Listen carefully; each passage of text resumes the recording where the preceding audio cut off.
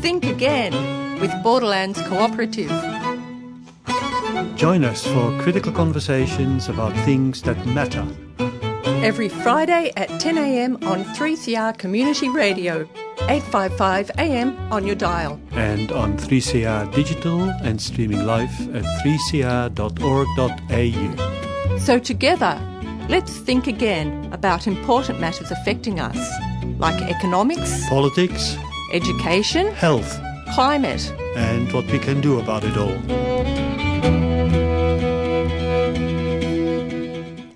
Welcome to our 196th program of Think Again, a program of Borderlands Cooperative, an organisation working for social change for about 25 years now.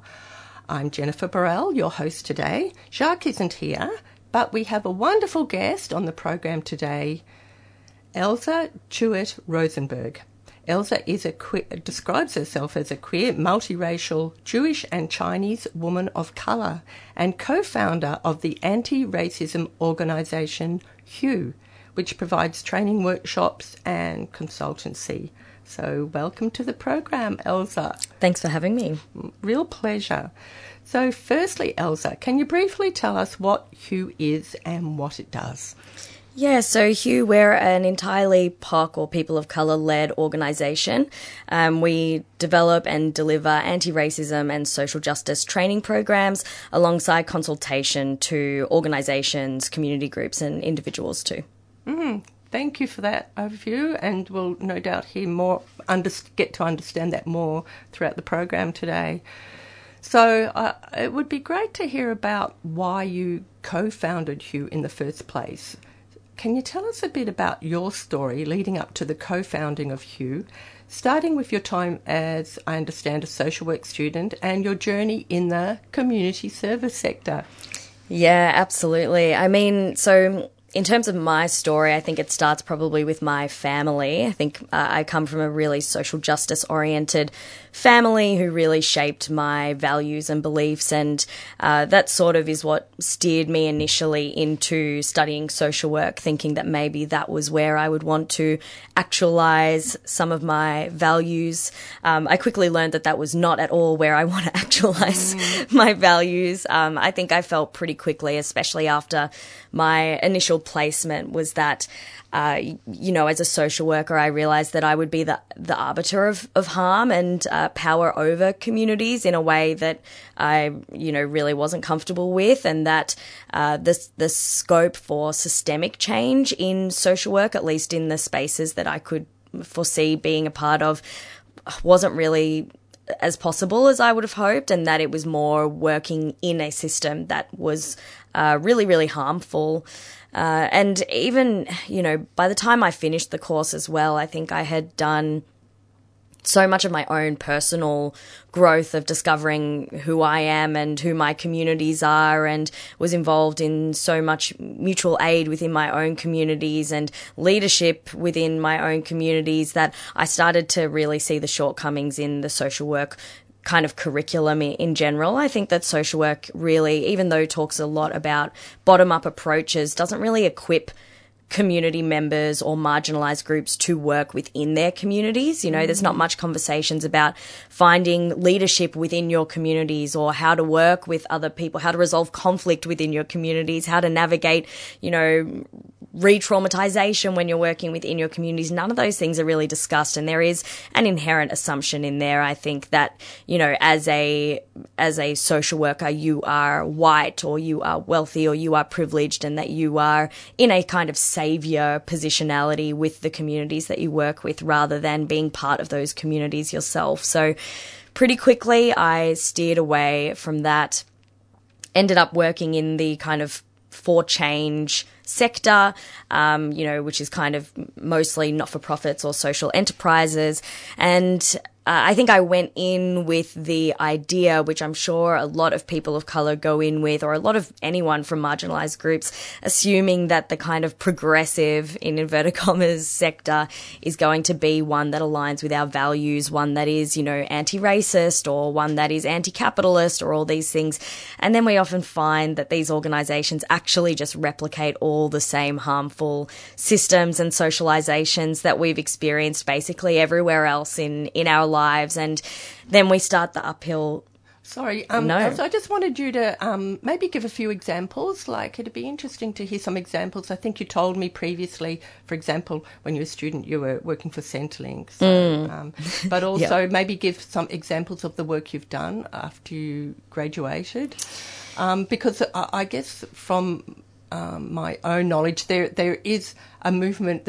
For a long time there's been a movement within social work, with radical social work, trying to create alternative ways of doing things. So of course it's really disappointing you weren't experiencing that in your own social work course. Yeah. So I think that's really worth highlighting.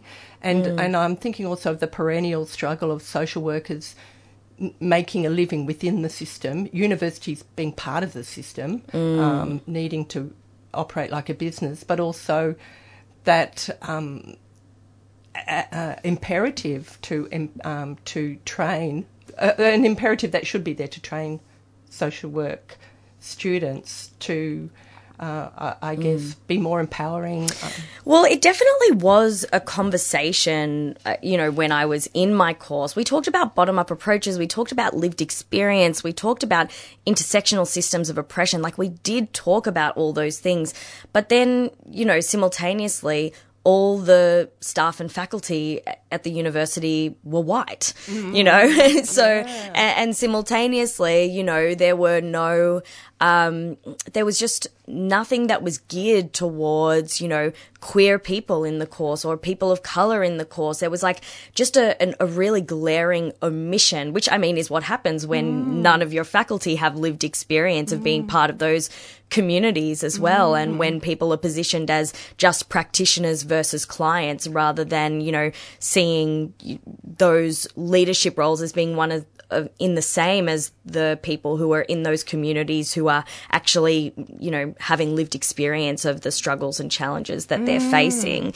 I then also wrote my thesis, and I had really racist experiences in that, where, I wanted to do a kind of auto-ethnographic approach to my thesis, because I, aside from being totally self-absorbed and passionate about drawing on lived experience when we do research, as opposed to these kinds of really removed, objective or kind of colonial approaches to research, and just the ways that lived experience knowledge was undermined, even, by the coordinators, and also how much the population I was speaking to and the research I was doing was misunderstood and often, reduced down to something that it wasn't, and, being seen as too subjective or too biased because we're too close to the issue, as if that doesn't actually make us the most qualified to speak on it. Stuff like that. Yeah, and then after graduating, you worked in a couple of organisations where you were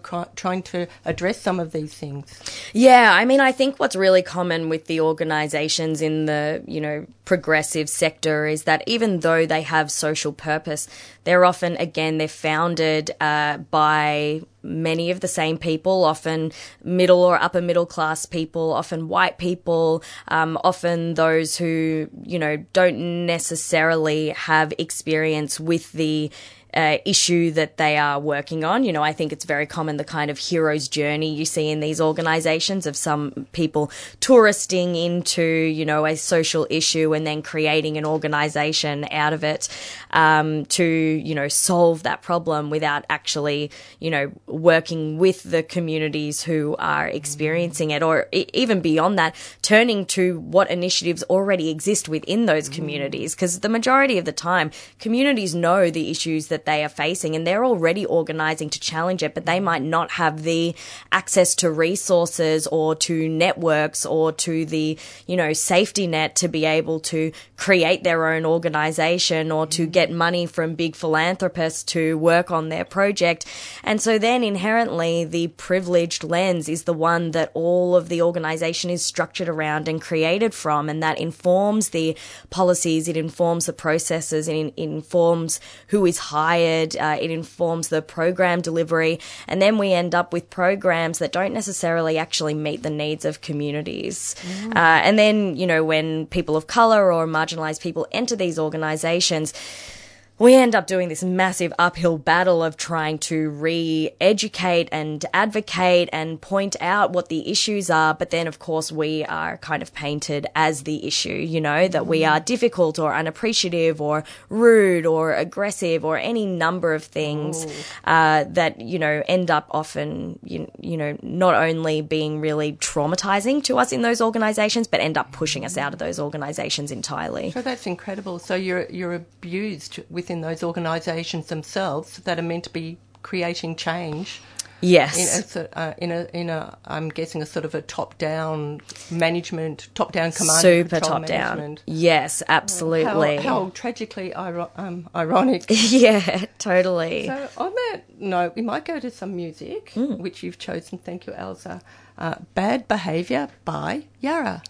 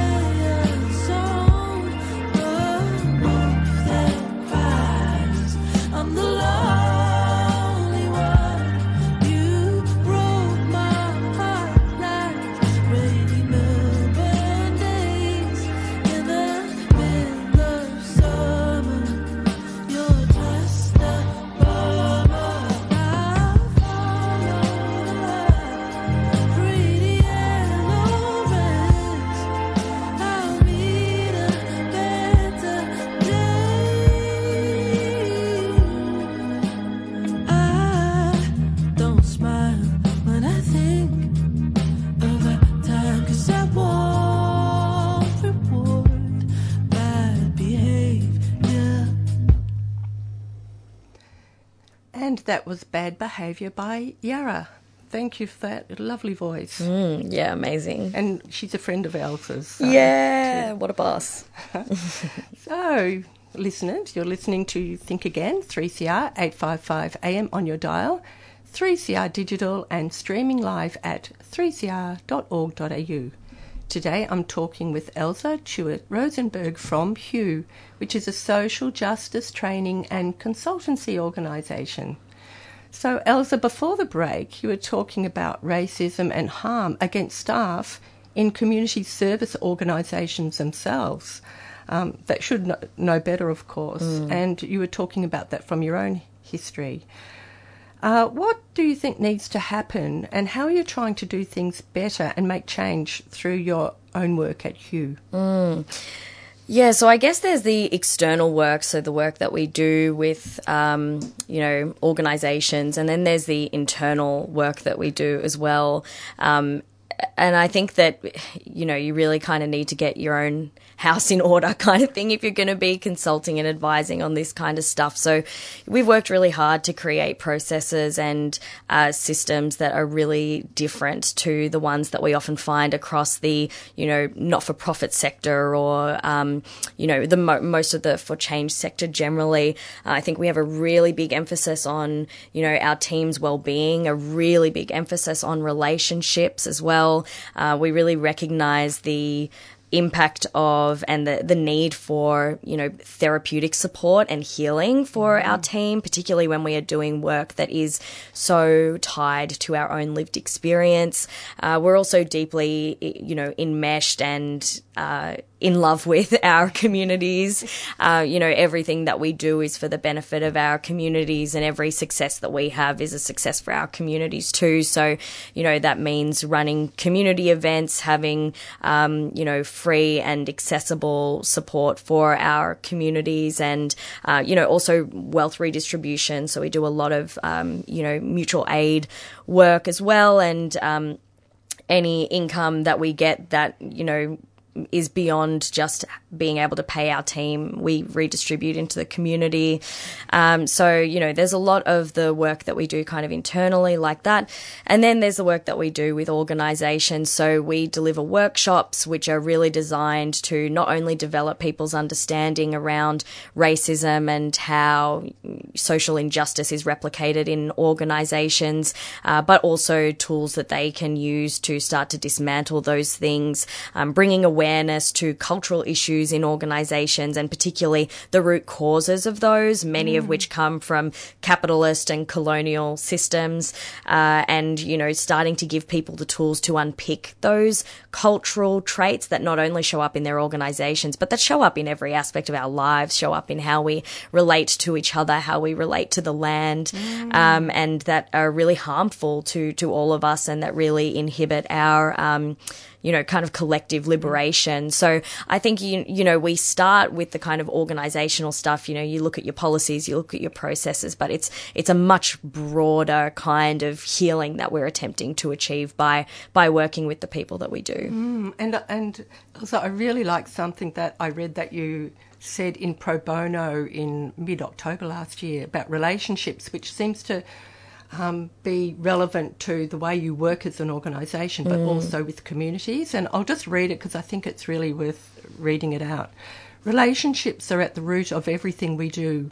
We recognise our position in the ecosystem of people and organisations doing this work, and we don't take shortcuts. We recognise that meaningful trust building takes time, and we've spent years developing our relationships in the community and showing up. These relationships are genuinely reciprocal, and the ways our communities have shown up for us and supported us at Hue is inextricable from our success. I think that seems to express a lot of what you're saying. Yeah, I mean, we really wouldn't be anything without the relationships that we have. And I have this amazing friend, Guy, who runs an organisation called Permaqueer, and they apply sort of ecosystems thinking to a lot of what they do. And they were sharing this with me recently, this that the principles of ecosystems and, the natural world are applicable in everything, because all of us are part of the natural world. And something that they shared that I found really meaningful was the ways that, you know, relationships are essential in our ecosystems is replicated in all aspects of our lives. And so when you apply that to, you know, our organization, we really recognize that without the relationships that we have, we wouldn't be sustainable. We wouldn't be where we are now. It's the trust that we've built over, really years and years and years of working together that has supported us to have the success that we have, which is also why we think it's so important that when we succeed, our community succeeds as well. Thank you, Elsa. And we're coming to the end of our program so quickly. The time always goes too fast. But this program is going to be repeated on May Day, which is coming up on 1st of May. So it gets repeated 6:30 on Monday. And because of that, is there anything you'd like to add about worker rights and worker conditions? For example, how might community workers and those in the community sector find heart and create change despite all the obstacles and the restrictions and the oppressions that many people in the community sector are very much experiencing? Or maybe you'd like to comment how management has to change. Well, I mean, workers are creating change literally all the time. They're the ones that advocate for, you know, training for better conditions, for changed policies, for, you know, their really basic rights to be treated like human beings, you know, rather than just workers, people who deserve to feel safe, deserve to feel respected, deserve to have boundaries, deserve to not be discriminated against. Workers really are, you know, pushing so hard for that change in those organisations because they are feeling the brunt of, you know, those terrible, unjust policies.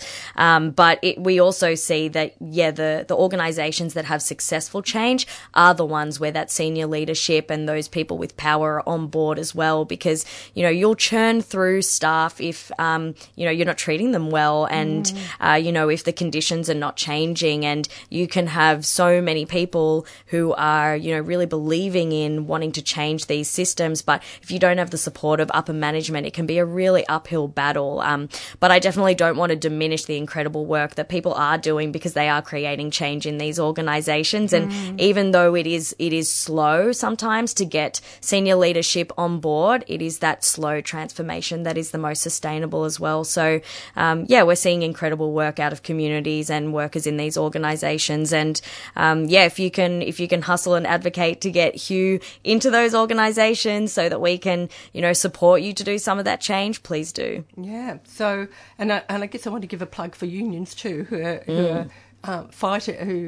have been fighting for union rights for a long time in conditions.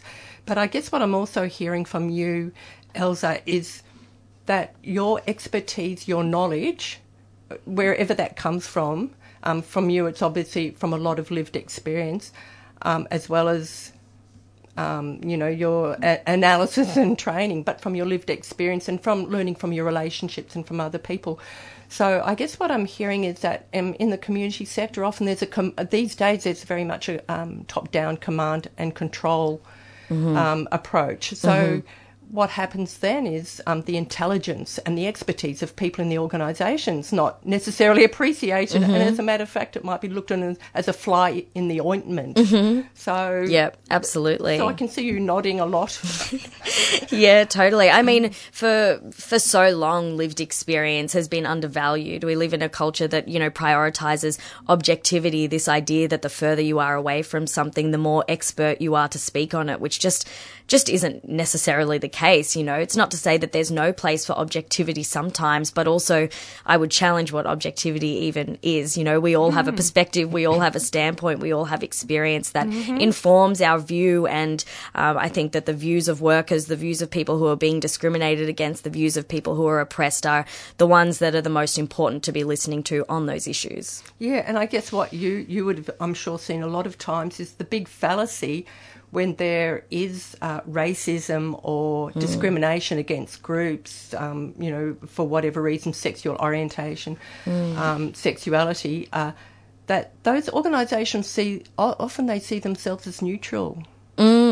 Yeah, absolutely. I mean, I think that generally having privilege somehow assigns neutrality to you, and somehow those who have oppression are biased or over-emotional or overreacting or too close to the issue, which, is just a product of the systemic discrimination that those groups are already experiencing in the first place. Yeah, well, when I was a community development student a long time ago in the early 90s, I was privileged enough to be, it was in what was then the Brunswick Community Health Centre. I was in an access and equity team, and I had a very good placement, and I really learnt during that placement how mainstream organisations that think they're neutral are just aligned with the oppressors or the system. Yeah, without realising it. Yeah. And it takes a lot of awareness raising. It takes actually a lot of work and awareness raising to actually understand where the barriers and obstacles are. Oh, yeah. It takes a lot of humility. I think that these organisations, when you get that high up in an organisation as well,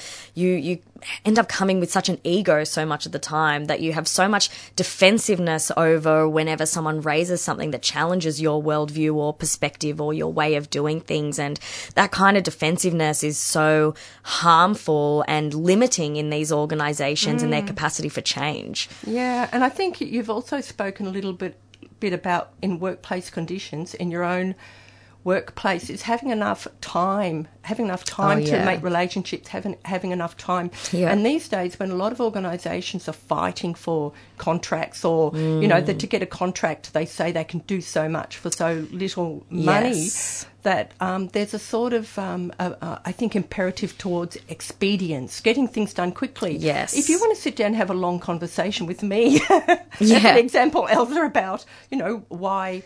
the way, this layout of our building or the way the phone I mean, our workshops are 3.5 hours. Our first introductory workshop, anti-racism workshop, is 3.5 hours. That gives us, 3.5 hours to unpack upwards of 20, 30, 40, 50, 60 years of conditioning into a racist system, not to mention the, centuries-old institutions that we are learning these discriminatory views and ways of working from. We have 3.5 hours to do that. We still get people contacting us asking if we can do it in 90 minutes, asking if we can do it in 60. And it's like, no, that's actually not possible. The amount of time that has been put into creating these harmful and oppressive systems, require the same amount of time and energy into dismantling them. Yeah. That's just how it works. And you're only asking for a fraction of that time. Absolutely, yeah. You're asking for another lifetime. Totally. And it demonstrates what their level of commitment is, really. If you can only spare 90 minutes, that's how much you care about anti-racism or oppression. Yeah.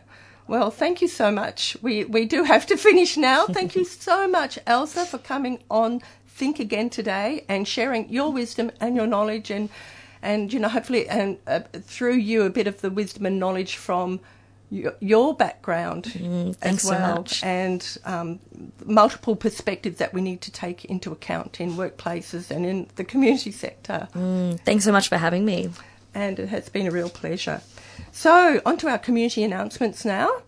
You can join the May Day festivities on Sunday, 7th of May. In celebration of workers outside Trades Hall, corner of Lygon and Victoria Street, Carlton, which is just north of the Melbourne CBD, and that's from 10 a.m. It'll be a lot of fun. Not everyone necessarily looking earnest and serious all the time. There'll be a breakfast barbecue, community stalls and more. The rally will begin at 1 p.m, accompanied by union-led choir singing and inspiring speeches about mobilising to fight for workers' rights in solidarity with others. So 3CR will have a stall at the event. Finally, thanks to our listeners for tuning in to Think Again live on 3CR Community Radio today. If you want to contact us, please email Borderlands at borders@borderlands.org.au. Just put Think Again in the subject line. Our programs are available by podcast and on the 3CR website at 3cr.org.au. Meanwhile, please enjoy Milkumana by King Stingray.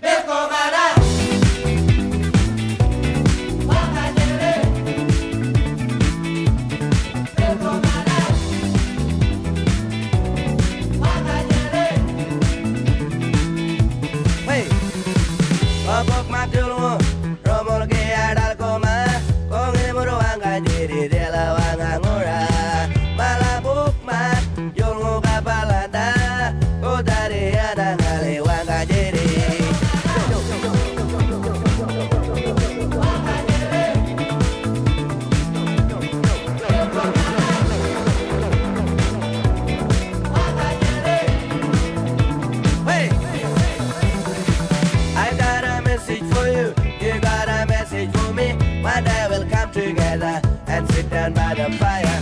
Man, I got no reason to rise, I never lose touch. What kind of man do you think I am?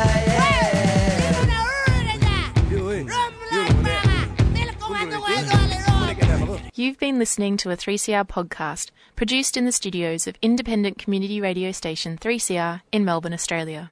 For more information, go to allthews.3cr.org.au.